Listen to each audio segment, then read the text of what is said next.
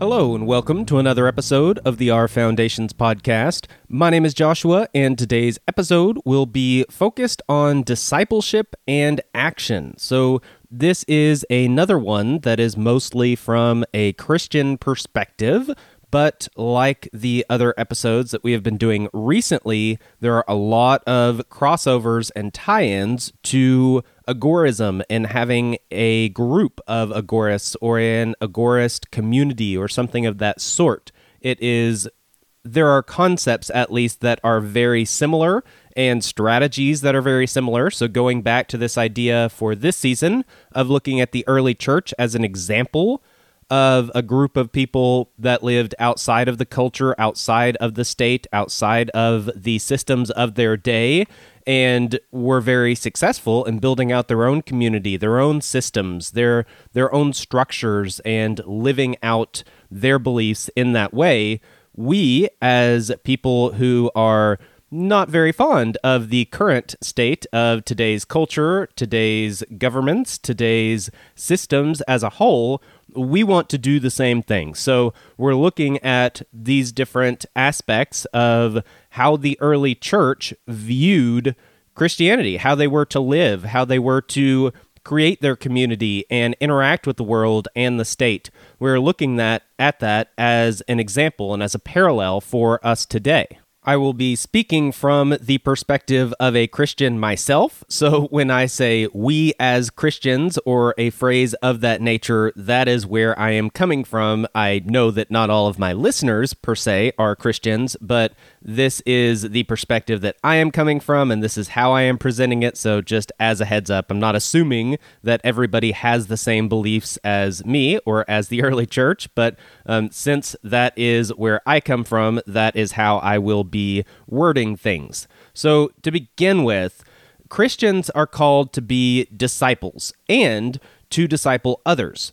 We are called to a life of discipleship. We are called to follow Christ and imitate his life, following both his and his Father's teachings. There are a few short verses that I want to pull out in regards to this to kind of set the stage here. So the first is John 8:31 through 32. So Jesus said to the Jews who had believed in him, "If you abide in my word, you are truly my disciples, and you will know the truth, and the truth will set you free." The next is Matthew 4:19 through 22.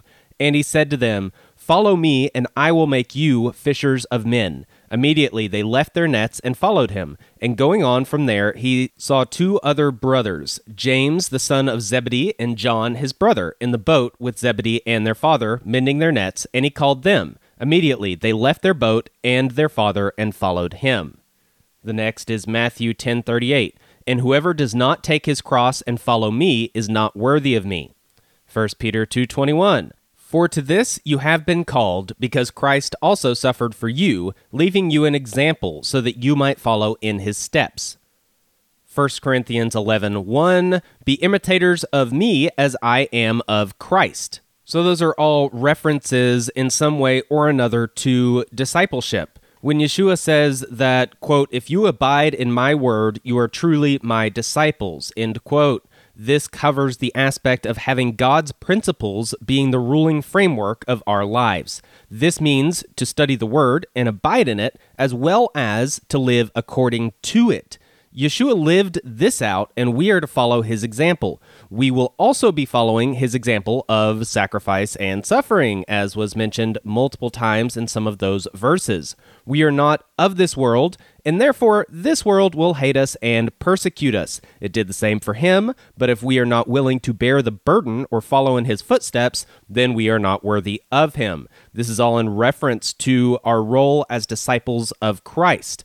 And this definitely references a lot of the stuff that we talked about in the last episode about the fact that the world will hate you. The world will want you to die. The world will want you to go away. They have animosity towards those who are members of the kingdom of God.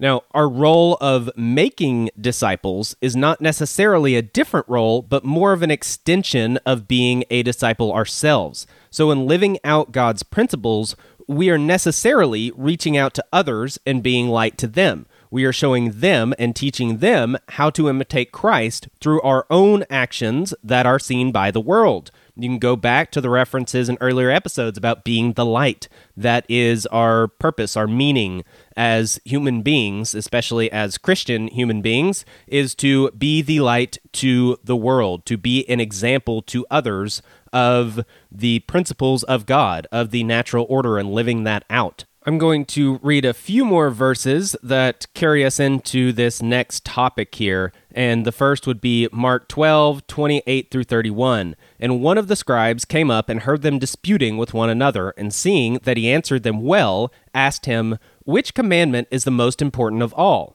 Yeshua answered, "The most important is," quote, "Hear, O Israel, the Lord our God, the Lord is one, and you shall love the Lord your God with all your heart, and with all your soul, and with all your mind, and with all your strength. The second is this, you shall love your neighbor as yourself. There is no other commandment greater than these." The next is Galatians 5:14. "For the whole law is fulfilled in one word, you shall love your neighbor as yourself." An interesting aspect of that verse that I've never caught before, it might be a translation thing, is that it says one word, and it's not literally a word. It's a statement, you shall love your neighbor as yourself. That would go back to one of the first episodes in this season where I talked about what the Hebrew word for word means, as well as the Greek word for word, talking about logos and also talking about debar. And I guess that's kind of a reference to that, which is kind of cool. So moving on, in John 13, verse 34, it says, "A new commandment I give to you, that you love one another. Just as I have loved you, you are also to love one another. By this, all people will know that you are my disciples, if you have love for one another." Then Matthew 28, 18 through 20 says, "And Jesus came and said to them, All authority in heaven and on earth has been given to me. Go therefore and make disciples of all nations, baptizing them in the name of the Father, the Son, and the Holy Spirit, teaching them to observe all that I have commanded you. And behold, I am with you always, even to the end of the age." And that would be the last one to cover in this little bit here. And it brings up some points of applying some of this stuff. So if you notice, Yeshua didn't say, go and establish a new religion. He didn't say, go and convert as many people as possible. He didn't say, go and set up an institutionalized church. And I'm not saying that having a church is bad, nor am I saying that converting people is a negative thing or breaking away from Judaism is wrong. I'm simply pointing out that the key focus and command is to make disciples. That is the main point. This usually does involve having people convert to Christianity with a support group of other believers. That would be the church. But Yeshua desires us to have these as aspects of reaching our goal, not the goal itself. The goal itself is to make disciples. A disciple is much more than a shallow convert or church attendee. It also has two options for who is the one discipling versus who is being discipled, and I believe that both of these options apply simultaneously. So believers are all disciples of Yeshua, and believers are to create more disciples of him. Also, believers are to disciple one another, and as non-believers come to faith, they are to be discipled by more mature believers, hence making disciples. This is the pattern that we see here, and it's not just one or the other. It's that each individual person is a disciple and is discipling others. It's both of those roles. So the Jews had a process of discipleship that gives a little bit of insight into following Yeshua with us as disciples and him as our teacher or rabbi, and it is through his example of his life that we have recorded. Now, you have to tie in some of the Jewish culture and the way that they handled things and their tradition. Their practice revolved around what they would call shmikah, and if one sought to be a teacher, they would first need a rabbi willing to take them under their authority and teach them directly. Now, at this point in time, the rabbi would be the one with shmikah, or the authority and ability and right to teach under their own merit and to teach things that they have learned themselves. The initiate would follow and learn from the rabbi while studying the scriptures and commentaries. And to begin with, anytime the initiate would teach, they could only teach the same content they had learned directly from their teacher.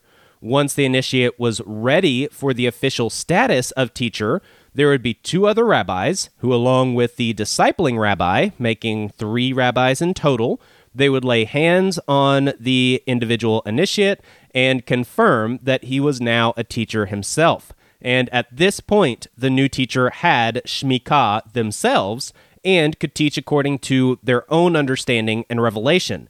They then had the authority to do so and the training to do so. And this was their process in creating rabbis. That's how you would become a rabbi, how you would become a teacher.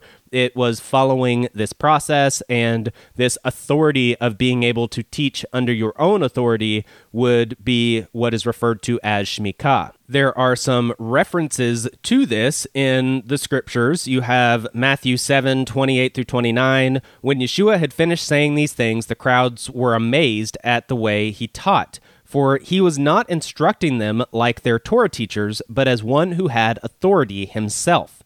Then Mark 1:27 through 28. They were all so astounded that they began asking each other, "What is this? A new teaching? One with authority behind it? He gives orders even to the unclean spirits, and they obey him." And the news about him spread quickly through the whole region of the Galilee.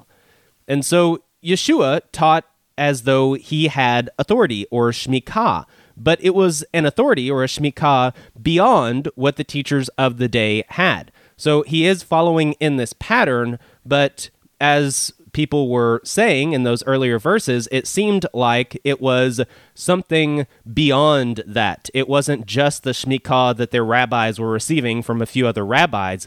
This was something more. This was something bigger. This was something more powerful. Yeshua had a direct connection with his Father and had an earthly connection to John the Baptist, who had laid hands on him with confirmation from God and his Spirit, making 3 in total at the time of Yeshua's baptism, just prior to his teaching ministry. So Jesus went through this similar process of becoming a rabbi, at least this aspect of it, where, as I said earlier, in order to become a rabbi, you would study under another rabbi, you would learn, and then him and 2 other rabbis would lay hands on you, 3 people in total laying hands on you, and you would receive your shmikah. Well, with Yeshua, when he was baptized, he had been, it is possibly insinuated, I'm not going to read something that isn't there, many people believe that he had been learning from and in a way being discipled by John the Baptist. He had very similar teachings. A lot of what is said that they were both preaching at the time were repentance and the kingdom of heaven. Those were the 2 things that John the Baptist and Yeshua were focused on at the beginning of both of their ministries. And then you also have the other aspect of at least in inference, also not directly stated, that Yeshua was learning from his heavenly Father and probably building that relationship and learning through that direct connection, being discipled from the Father, from God. And so you've got these 2 options for how Yeshua was being discipled himself. And then at this time, just before he starts teaching and using this shmikah and possibly gaining this shmikah, at least in an earthly sense, he had 3, in a sense, entities laying hands on him at his baptism, where you had John the Baptist, you had God the Father, and it says the Spirit of God descended like a dove. So it would be 3, and either God the Father or John the Baptist, or maybe a mix of both, we don't really know, but one of those was potentially the source that Yeshua was being discipled by, that was his rabbi in a sense, and the other 2 were the confirmationists. I don't know what that word would be there, but the people who were confirming Yeshua's shmikah. They all laid hands on him, confirmed him, and after this, he then was teaching with authority.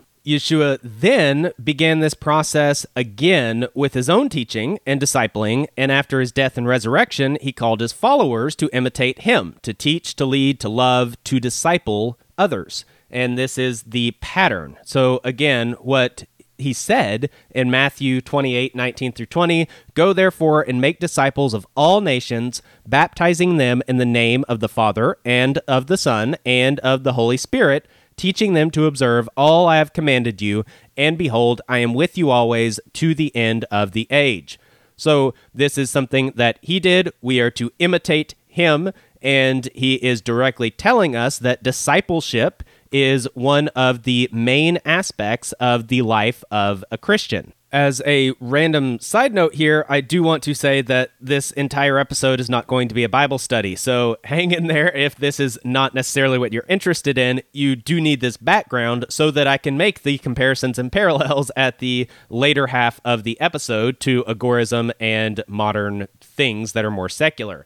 So with this aspect of discipleship, when we become disciples of Christ, we are baptized by an elder of the church in the name of and accepted by God the Father, Son, and Holy Spirit, and this would be 3 in total, and in the presence of the body of the church, which is also 3 in total if you look more broadly, the elder, the Trinity, and the church. Or you could say the Trinity is God the Father, God the Son, and God the Holy Spirit. So either way, there are 3 that are giving confirmation onto an individual Christian in modern times, and after that point, they are then considered to be Christian, and they are considered to be disciples of Christ, and they would then have the goal of discipling others as well as they are learning themselves.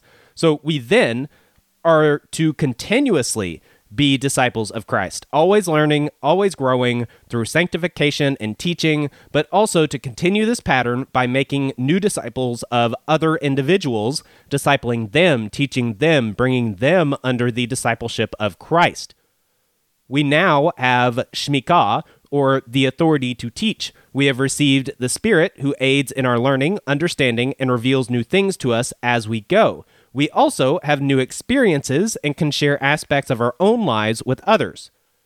Keep in mind that true wisdom doesn't only lie in knowledge, understanding, and experience. It must be put into effect through action. Therefore, the action statement, "Go and make disciples." Another relevant verse would come from 1 John 2:27.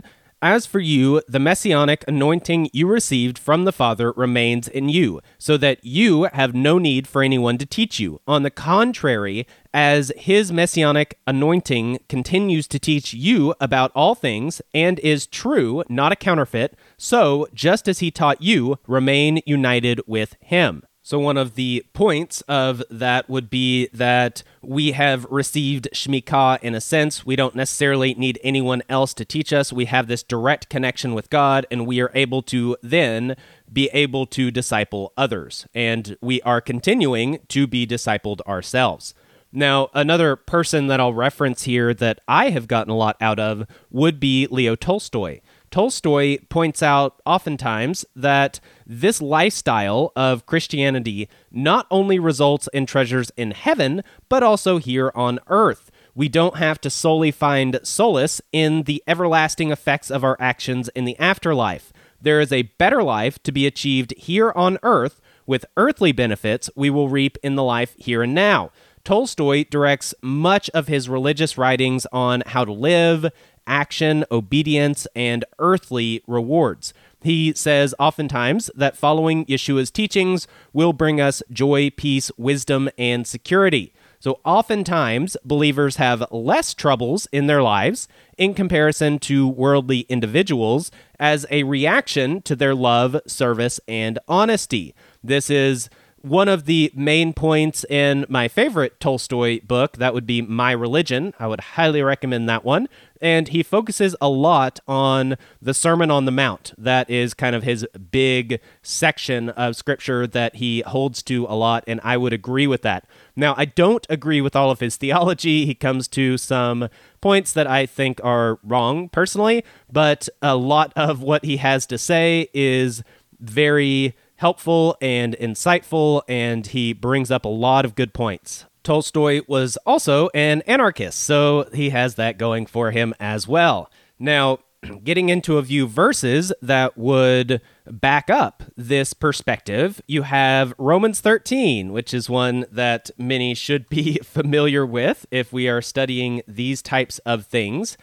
This would be, "For rulers are no terror to good conduct, but to bad. Would you like to be unafraid of the person in authority? Then simply do what is good, and you will win his approval. For he is God's servant, there for your benefit. But if you do what is wrong, be afraid, because it is not for nothing that he holds the power of the sword. For he is God's servant, there is an avenger to punish wrongdoers." And this would be Romans 13, verses 3 through 4. The next comes from Proverbs 22. "The dread of a king is like when a lion roars. He who makes him angry commits a life-threatening sin." And then the next is a conglomeration of verses from Proverbs 19, verses 12, 16, 23, and 29. "A king's wrath is like the roaring of a lion, but his favor is like dew on the grass. He that keepeth the commandment keepeth his own soul, but he that despiseth his ways shall die. The fear of the Lord tendeth to life, and he that hath it shall abide satisfied. He shall not be visited with evil. Judgments are prepared for scorners, and stripes for the backs of fools."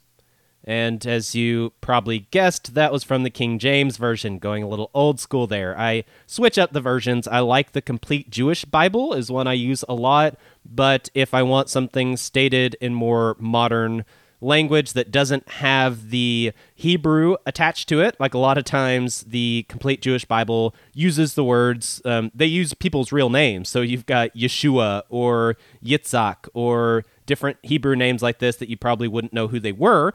And so that kind of creates an issue. Even disciples is Talmudim, and so it doesn't translate those if it's a Hebrew word that doesn't directly translate. So that's a little interesting, but I do like that. But if I'm trying to avoid that and go modern, I do the ESV version. And then if I want to go to something that is pretty true to the original and is old school, then I usually go King James Version. So little side note there on how I do things as far as verses are concerned. But to review those verses there, we'll start off with the one that most people might have a bit of an issue with, especially non-Christians, and that would be the Romans 13 verse about how rulers are of no terror to good conduct, but to bad, and they hold the power of the sword not in vain, but as God's servant to punish wrongdoers. And I think we all realize that this is not completely true. There are a few different interpretations of this, and at some point I will go over Romans 13. We will get there eventually. But until then, I will at least say that you have two possibilities for this that are, in my opinion, the most likely. One would be that this is the ideal for a government. If a government is falling in line with the role that God has appointed for it, then it will be doing this. This is the way it is to operate. This is the way that God allows it to operate. And the other possibility would be that this is a very generalized statement, that in general, someone who lives a good and moral life is going to not bring the wrath of the government on their heads nearly as much as someone who lives a sinful life that is full of doing evil things. And that is also true. So I actually would say that both of those two things are true, that God does have a role for governments and kings, even though he clearly says that they are a rejection of himself and not his ideal. But there is a role that they do play, and part of that role is as an institution to punish sinful people. But they are supposed to only do that aspect of that role, although we know that that is not actually the way that people do things, and that's not the way that it actually works out. But it is, in general, the case that someone who is living a life according to the natural order or according to biblical principles, and they are loving others, they are being kind to others, they are not doing anything against other people, it actually is very unlikely that they're bringing the wrath of the state down on their heads. Now, there are times when there are some direct conflicts and times when that happens, but they are a lot less likely to have run-ins with the state than someone who is often lying and stealing and committing violence and all these kinds of things. Those are the people that are much more likely to bring the wrath of the state down on their heads. So I would say that that is a true statement from that perspective. Now, it definitely gets into this in the Proverbs verses where it talks about how someone who makes the king angry commits a life-threatening sin, and that would be true. And it talks about some other aspects of that in those later verses. But that's one perspective. That's kind of the Tolstoyan perspective, and there is merit to that. There is scripture to back that up, and it is true. At the same time, and while it seems like a contradiction, it really isn't, Yeshua teaches that believers will be hated, persecuted, and at times prosecuted even to death. So obviously, not all do-gooders will avoid trouble. On one hand, even in times of persecution and trial, the believer still has peace, joy, and comfort through their faith and relationship with God. Paul's many letters from prison would attest to this over and over. On the other hand, suffering also has personal benefits. How could we ever improve without resistance? Trials allow us to learn, grow, and improve ourselves. This is the idea of lifting weights in the gym. You break down your muscles, and they build back better and bigger and stronger. Build back better. Well, we won't go there. But that is the idea of gaining muscle in the gym. You're breaking down your muscles, and through that trial and struggle that they have gone through, and when they have been broken down, as they build back stronger and bigger and better. So this is the idea also with us as humans. As we go through trials in our lives, we get broken down to an extent, and as we recover from that and learn from that, we come back on the other side better than we were beforehand. They also give us the opportunity to reach individuals we would never have reached otherwise. So we gain the opportunity to prove the faith that we have, to show the effects of God's transforming power, and to serve as a witness and allusion to Christ's suffering. So in effect, we will at times avoid suffering and at times experience it. But in both instances, we will be better off for it and can thank God through it. It is all a part of being a disciple of Christ while discipling others through our lives. So this is the way it goes. There is a set of verses that kind of talks about some of this. Another warning, King James Version again here. But it is Matthew 10. The first few verses are 17 through 22, and then I'll skip to 34 through 38. So it says, "But beware of men, they will deliver you up to the councils, and they will scourge you in their synagogues. And ye shall be brought before governors and kings for my sake, for a testimony against them and the Gentiles. But when they deliver you up, take no thought how or what ye shall speak, for it shall be given to you in that same hour what ye shall speak. For it is not ye that speak, but the Spirit of your Father which speaketh in you. And the brother shall deliver up the brother to death, and the father the child, and the children shall rise up against their parents, and cause them to be put to death. And ye shall be hated of all men for my name's sake, but he that endureth to the end shall be saved. Think not that I am come to send peace on earth. I came not to send peace, but a sword. For I am come to set a man at variance against his father, and the daughter against her mother, and the daughter-in-law against her mother-in-law. And a man's foes shall be they of his own household. He that loveth father or mother more than me is not worthy of me, and he that loveth son or daughter more than me is not worthy of me. And he that taketh not his cross and followeth after me is not worthy of me." I'll comment on that. Well, I'll go ahead and comment on that now. That one can be something that's a bit of a turnoff for people. So he's saying, this is Yeshua speaking, he's saying that he came to divide up families and put people against each other, and that a result of his coming and teaching will be that family members, even parents and children, will have the others put to death for the sake of his teaching and his name. And this is not a good thing. But in context of what we have been talking about, this is the idea of the kingdom of God versus the kingdom of man. The kingdom of God, the followers of Christ, Christians, versus the world. That's what I talked about in the previous episode, that the world is against you. They are not only against you, they want you dead. Like, this is an actual consequence of this division between those that choose to follow God's ways and those that choose not to. There is not a lot of intertwining there. Those are two totally different worlds. And because of this, you're going to have these conflicts. And part of what he came to do was to make that clear division so that those who follow him will follow him more truly and more fully and will be more defined, and those that don't, the same. I'll go ahead and go to the next verse. This is 2 Corinthians 12, 9 through 10. But he said to me, "My grace is sufficient for you, for my power is made perfect in weakness. Therefore, I will boast all the more gladly of my weakness, so that the power of Christ may rest upon me. For the sake of Christ, then, I am content with weaknesses, insults, hardships, persecutions, and calamities. For when I am weak, then I am strong."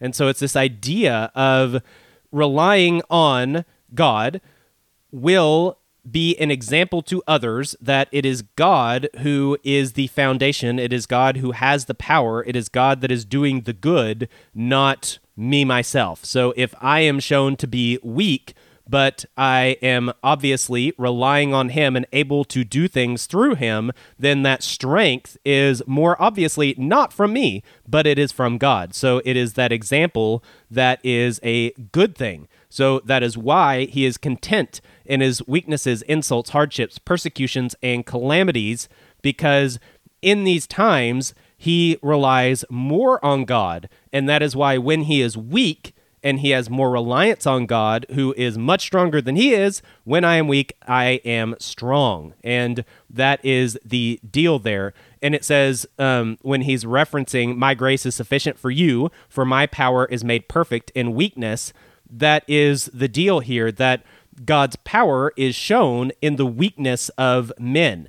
And when you see men's weaknesses overcome through the power of God, it is even more of a statement to the power of God that these things have happened. And that's an aspect of grace, would be you deserve one thing, but you don't suffer it, at least on the negative there. You deserve punishment, but you are given forgiveness. And you might deserve, so to say, if you are weak, then you might deserve that weakness to play out in a certain way, but instead God can step in and use that and insert his strength, and through grace allow you to still be strong through his power, and then pointing more people to him. And so that is an aspect of kind of what we have been talking about here. The final verse that I wanted to cover in this episode is 1 Peter 3, 8 through 18. This is a bit of a long one, but it has a lot of references here. So, finally, all of you, have unity of mind, sympathy, brotherly love, a tender heart, and a humble mind. Do not repay evil for evil or reviling for reviling, but on the contrary, bless, for to this you were called, that you may obtain a blessing. For, quote, "Whoever desires to love life and see good days, let him keep his tongue from evil and his lips from speaking deceit. Let him turn away from evil and do good. Let him speak peace and pursue it. For the eyes of the Lord are on the righteous, and his ears are open to their prayer. But the face of the Lord is against those who do evil," end quote. Now, who is there to harm you if you are zealous for what is good? But even if you should suffer for righteousness' sake, you will be blessed. Have no fear of them, nor be troubled, but in your hearts honor Christ the Lord as holy, always being prepared to make a defense to anyone who asks you for a reason for the hope that is in you. Yet do it with gentleness and respect, having a good conscience, so that when you are slandered, those who revile your good behavior in Christ may be put to shame. For it is better to suffer for doing good, if that should be God's will, than for doing evil. For Christ also suffered once for sins, the righteous for the unrighteous, that he might bring us to God, be put to death in the flesh, but made alive in the spirit. So this is talking about some really good stuff here, especially at the end where it talks about suffering for the sake of good, that is a much better example than suffering for the case of evil. You're not going to reach other people and be much of a disciple or discipler if you are suffering for evil, if you're doing evil. That's not really a good example to be setting there, and that's not going to be a good look for you to others. However, if you are doing good and yet you are still slandered, then they are the ones who will be put to shame. So it's the quote here would be, "Those who revile your good behavior in Christ may be put to shame." Well, obviously, if you are doing the right thing, but you are getting persecuted or prosecuted for the right thing, and it is clear that you are doing the right thing, then that actually bolsters your message and your example. That's the idea of someone like a Martin Luther King or a Gandhi or Yeshua. A lot of these big times in history when people have been brought up, you think of martyrs in general, it is because they are obviously doing something that is in line with a moral position and are unjustly being treated in this way. And so when this is happening, the case for morality, the case for the right thing is made ever more strongly. And so this is a good thing. And it's going back to this idea that governments are supposed to punish the evil and reward the good. This is part of it because it makes that contrast so clear if the state is the one involved in these activities. So if I am doing the wrong thing, if I am committing evil and the state comes down on me, then it's kind of hard to say that the state is doing bad. It's like, well, no, I mean, they're actually punishing you for doing something you shouldn't do anyway, so that kind of makes sense. Whereas if I am doing the right thing, and it is obvious, everybody knows inherently that governments should be good to those that do good, and that is directly stated in those verses I read earlier from Romans 13. People know this, and so if I am doing good, it is expected that I won't be persecuted or prosecuted by the state. But if the state does prosecute me for doing good, then it makes that contrast even more clear that the state is the one who is the evil institution, not me. And even more so when people actually see that play out. So to kind of wrap up some of this aspect of the purely Christian view of discipling and discipleship, I would say that we as Christians have many reasons to live out our faith. Our call to follow, to be disciples, to teach, and to disciple is one of an earthly goal and a heavenly goal, an earthly reward and a heavenly reward, a practical aspect and one of conscience. And that will be something I'll bring up a lot later when we get into Romans 13, this practical aspect and an aspect of conscience. The kingdom of man is a corruption of this discipleship model. So whereas with God's ways, we follow God and Yeshua's teachings, we are accepted by the Father through the Son and with the Holy Spirit, and live a life that brings joy and peace with a focus on God and leading others to Him, the world's way is to follow successful humans and secular teaching, be accepted by the masses through popularity within our circle of acquaintances, and live a life that brings wealth and power with a focus on ourselves and bringing others under our control. Hopefully you can see that stark contrast there. So with God's model, we follow God and Yeshua's teachings, and the world's, we are following successful humans and secular teachings. And then in God's way, we are accepted by the Father through the Son and with the Holy Spirit, whereas the secular way, the world's way, we are accepted by the masses through popularity within our circle of acquaintances. And then as we move on, we live a life that brings joy and peace with a focus on God and leading others to Him. Whereas the world's way is to live a life that brings wealth and power with a focus on ourselves and bringing others under our control. So there is a stark difference here. One is a perversion of the other. You have the natural order, the light side, the dark side, and this is the way things play out.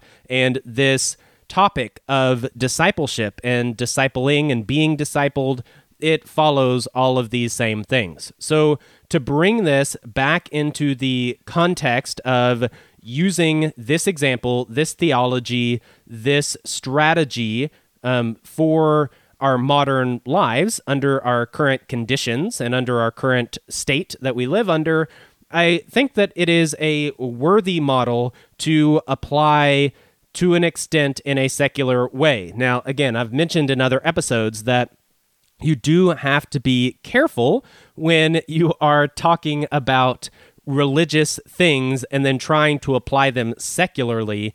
In general, we are not applying Christianity without God. That's not what I'm trying to do here. It's looking at a strategy and a philosophy and some aspects that I would say are part of God's fundamental principles, part of the natural order, and applying them to anyone's life, that is a good thing. It's like reading Proverbs and applying those to your life, whether you are Christian or not. And so, again, it gets a little dicey sometimes, so bear with me on that. But that's what I am trying to do. That is my attempt, is to pull out some of these things, because I would much rather model a secular movement on something that is principled and that follows the natural order than to try to do it totally apart from that and model it after a secular way and something that is not in line with that same ideology. So that's where we're going here. Now, I would say that this is one of the key differences between, let's say, libertarians and agorists. So the idea here would be that a lot of libertarians, they know a lot. They have a lot of knowledge. They have a lot of understanding. But like I mentioned earlier, those are very different than actual wisdom and the more important aspect of action. And putting those things into action is the important thing. It doesn't really matter a whole lot if you have a lot of this knowledge if you're not applying it. And that's some people would define wisdom in that way. I don't necessarily do it, but some people would say that wisdom is applying that knowledge and understanding. And there is an extent of that I would agree with. But the applying and the action step is what agorists are doing. That is agorism. It is participating in the counter economy. It is applying that. And in doing so, most people are not just going to jump right in and know everything that there is to do and know how all this works and know all these strategies and all these things. They need to build these skills. They need to build their knowledge. They need to build relationships and networks and community. And that is where something akin to a discipleship model makes a lot of sense, because when someone is coming in fresh to a movement like this, they really need somebody or some people to bring them in, to help them, to teach them, to show them, to disciple them in a sense. And their goal, and the goal for everyone in the agorist movement, is for agorism to spread, for the counter economy to grow, to get other people involved in this movement. So it's not only that I learn about agorism and how to apply it and study or learn from other people that are in this movement, but I also want to bring in new people into this movement and help agorism and the counter economy grow and help to grow these alternative systems that are not a part of the same immoral systems that are dominant in today's society. And so in doing so, you have that both of those aspects of discipleship, of being discipled by others as well as discipling others yourself. And it's very akin to that model. And once you have gotten involved with the movement, you have studied from other people and you learn and understand things and you're starting to apply things, then that is when you would have something akin to shmikah, this kind of authority to teach others about it. You've got to understand it first yourself, and you've got to be able to apply it yourself. You have to be doing it and putting it into action yourself. And once you are doing that and have shown that, then you can show that to others as well, which is the ultimate goal. Another parallel that is very pertinent to me would be this aspect of doing good and being persecuted for good. So while with pure agorism, the idea is the counter economy, which is everything that is in a way, illegal, but not a part of any red markets or pink markets. I would just say that it makes a lot more sense to me to be in the gray realm than the black realm. And I would definitely agree that the red realm is nowhere to be near or to touch in any way. But when you are in the black realm, there are a lot of people that would view that activity as immoral. So something like prostitution or using cocaine or lots of different things like this that you may not be hurting another person per se, and it may all be voluntary. And so from that morality, it fits with being counter-economic activity or being a part of this agorist philosophy. But many people view those things as immoral. And if the state comes down on you for those activities, a lot of people aren't going to have a lot of sympathy for you. They are going to view that as the state doing what it's supposed to do. It's punishing those who do evil. It's punishing people who act immorally, as is laid out in Romans 13. And so that's not going to win a lot of people over. That is not necessarily going to be this example and this light to others of something that is a better way to live, a better set of systems to live in and to live under. Whereas if you are doing good things, if you are doing things that most people consider moral activities, if you're operating in this gray market where it's not necessarily, and ideally not at all, illegal, like homeschooling is a good example that I go to a lot, where it is not illegal for me to homeschool my kids. But in doing so, I am pulling them out of the public indoctrination centers, and I am pulling them out of these mainstream systems, and I am bringing them into a family culture and a homeschooling culture that is much more in line with what we would consider moral behavior or the natural order. And so it is agorist in a way, although it is not illegal. And in doing so, if I get persecuted and prosecuted for that choice of how to educate my own children, most people would view that as an injustice. And that would actually get people more on my side. I would be viewed more in the pattern of a martyr than if I was a prostitute involved in voluntary actions of that nature and got prosecuted for it. I would not typically be viewed as a martyr in that case. So the other aspect of this is highlighting the contradistinction between the immorality of the state and the morality of the natural order.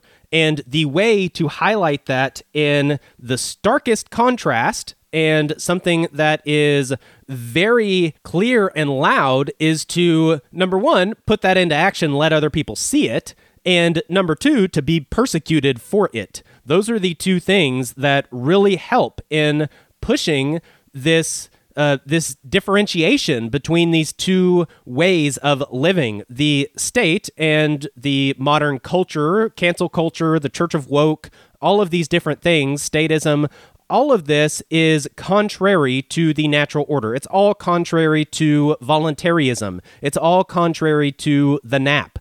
And because of this, we want to make a sharp distinction between their ways and our ways. And that is one thing that we are doing in putting these things into action. We are actually living a life that is under this more moral umbrella, this ideological umbrella of voluntarism, so to say. And for those of us who are Christians, I would say that this is Christianity. We are living out our Christian faith in these principles of God. And in doing so, we are showing those as an example to others. Others can see how our kids act and how they are as far as their learning goes and what they have learned, what they know, what they're interested in, how they do their schooling, all this kind of stuff. Also, with our health, we should be healthier people. We have other options for treating things and preventing things through natural, holistic means. We have lots of other ways that we do things very differently. And in doing so, people see that and see that that is a better way to be. That is a better way to live. That is healthier. That is cheaper. That is something that brings more joy and more peace. And therefore, that is something attractive to most people. if then we are doing these things and living in these ways and then end up being prosecuted for them or persecuted for them, that really puts the prosecutors to shame. They are the ones that will be viewed as being in an unjust position, in a shameful position. They would be the ones in the wrong, regardless of what their legal status is, regardless of whether, you went to jail or you got fined for something or whatever the case may be. It will be very clear that what is legal is not necessarily moral, and we will make that distinction very clear. Now, that distinction can be made clear and hopefully only gets made clear through the example of living out moral ways of living and interacting and building community. Hopefully that's it. But if there is persecution or prosecution, I would just highly, I can't highly recommend it enough that prosecution come against something that is very largely viewed as moral and just. So if I am doing moral and just activities, but am prosecuted for it, that's what I want to be prosecuted for, is something where I am in the right morally, and regardless of what this one statute says in Section B 13A or whatever it is, regardless of that, I am in a morally superior position, and that is clear to everyone. Whereas this movement gets a bad rap and will get a bad rap when people are busted for things that are generally considered immoral and things that are not bringing about these positive aspects of the goals of peace and joy and community and these types of things. Drugs are a good example here as well. I personally believe that people should be able to do whatever they want to do as long as they're not hurting anyone else. It's all voluntary. So if you want to do drugs, then go for it. Like that's your choice. That's your free will choice. I don't recommend it. I don't think you should. I don't think changing your state of mind is something that is very wise. And the possible exception there would be using drugs for specific reasons, whether that be medical or otherwise. There are times when that does make a lot more sense. But as far as recreational drug use, especially harder drugs, on one hand, I would say that from a voluntarist perspective, that should not be illegal. People shouldn't be getting thrown in a cage for doing that. If they're not hurting anyone else, they're just making their own decision. They're doing it in the evening at home and going to bed. That shouldn't be a legal issue. But what I would say is that someone who is, let's say, a crack addict, and they're able to be a crack addict without actually harming other people or their property, while that's not necessarily something that should be illegal from a voluntarist perspective, that's not a good thing for that person and that person's life or those around them. They are not... I can't say for sure, but I am pretty sure, and I think most would agree, they are probably not benefiting those around them as much as they could be if they weren't a crack addict. And they are probably not spreading the message of peace, love, and joy as much as they could be if they were not a crack addict. So if they get prosecuted for being a crack addict, they're not going to draw a whole lot of sympathy. And even if they're not prosecuted for it, their message, their example is not one that's going to be drawing a lot of people into the movement, because it's not a very good example. People don't really want to be like that crack addict. And so this is where I would, I guess, kind of make the clear distinction between having a libertine attitude where it is good to do anything you want to do and whatever feels good, and having a liberty-oriented attitude of people have the free will to do what they want, and then taking that a step further into the Christian realm of there is right and wrong, good and bad, moral and immoral, light and dark, and we need to be on the side of the light side of the natural order. Although everyone in the world should have the free will to do and choose as they please.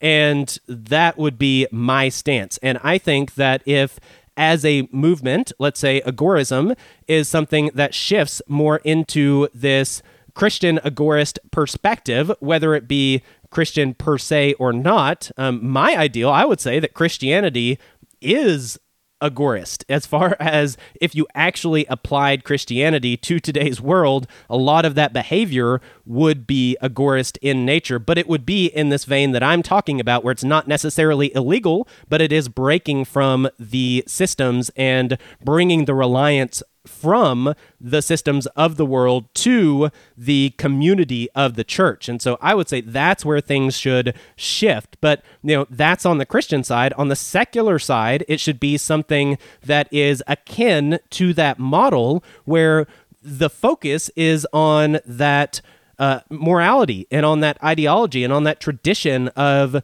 liberty and free will, and focusing on having the moral high ground, and in doing so, propagating the movement even more and making a good name for it. I think that does wrap up everything that I wanted to cover for this episode, so I am just going to end here. We will pick up next time talking about secular religion. And so the plan, at least, was the religion of statism. I know I've covered that to an extent in at least one previous episode, but I think I'm going to cover that again and from a different angle, as well as maybe the religion of scientism and maybe a little bit about the Church of Woke.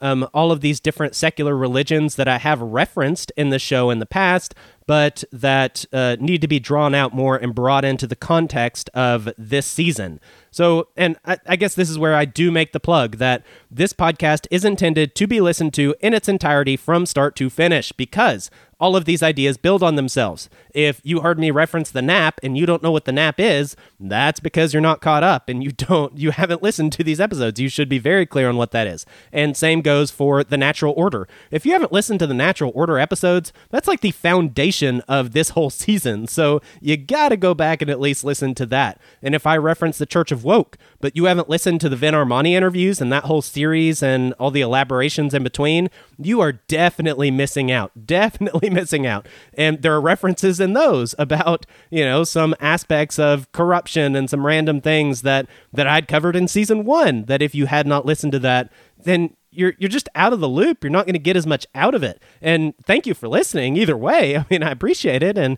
you're going to get stuff out of it, even just listening to random episodes as they come out. But you're missing out on a lot if you are not going back and listening to the rest of the podcast. It is intended to be more like an audiobook than a random weekly conversation, if that makes sense. If you have not done so already, please do leave a rating or a review. You can go to iTunes, you can go to Spotify, you can go to any of these places, even if that's not where you listen to your podcasts. Some podcast players don't give the option for clicking on the stars to give a review or to write a review, and so you might have to go to one of these other sites in order to do so. And if you are willing to take that slight extra step and take 30 seconds to 2 minutes out of your day and do so, it's not a whole lot, but that sacrifice of yours would be something that would be greatly appreciated by me personally, and something that would benefit the show and get the word out there even more.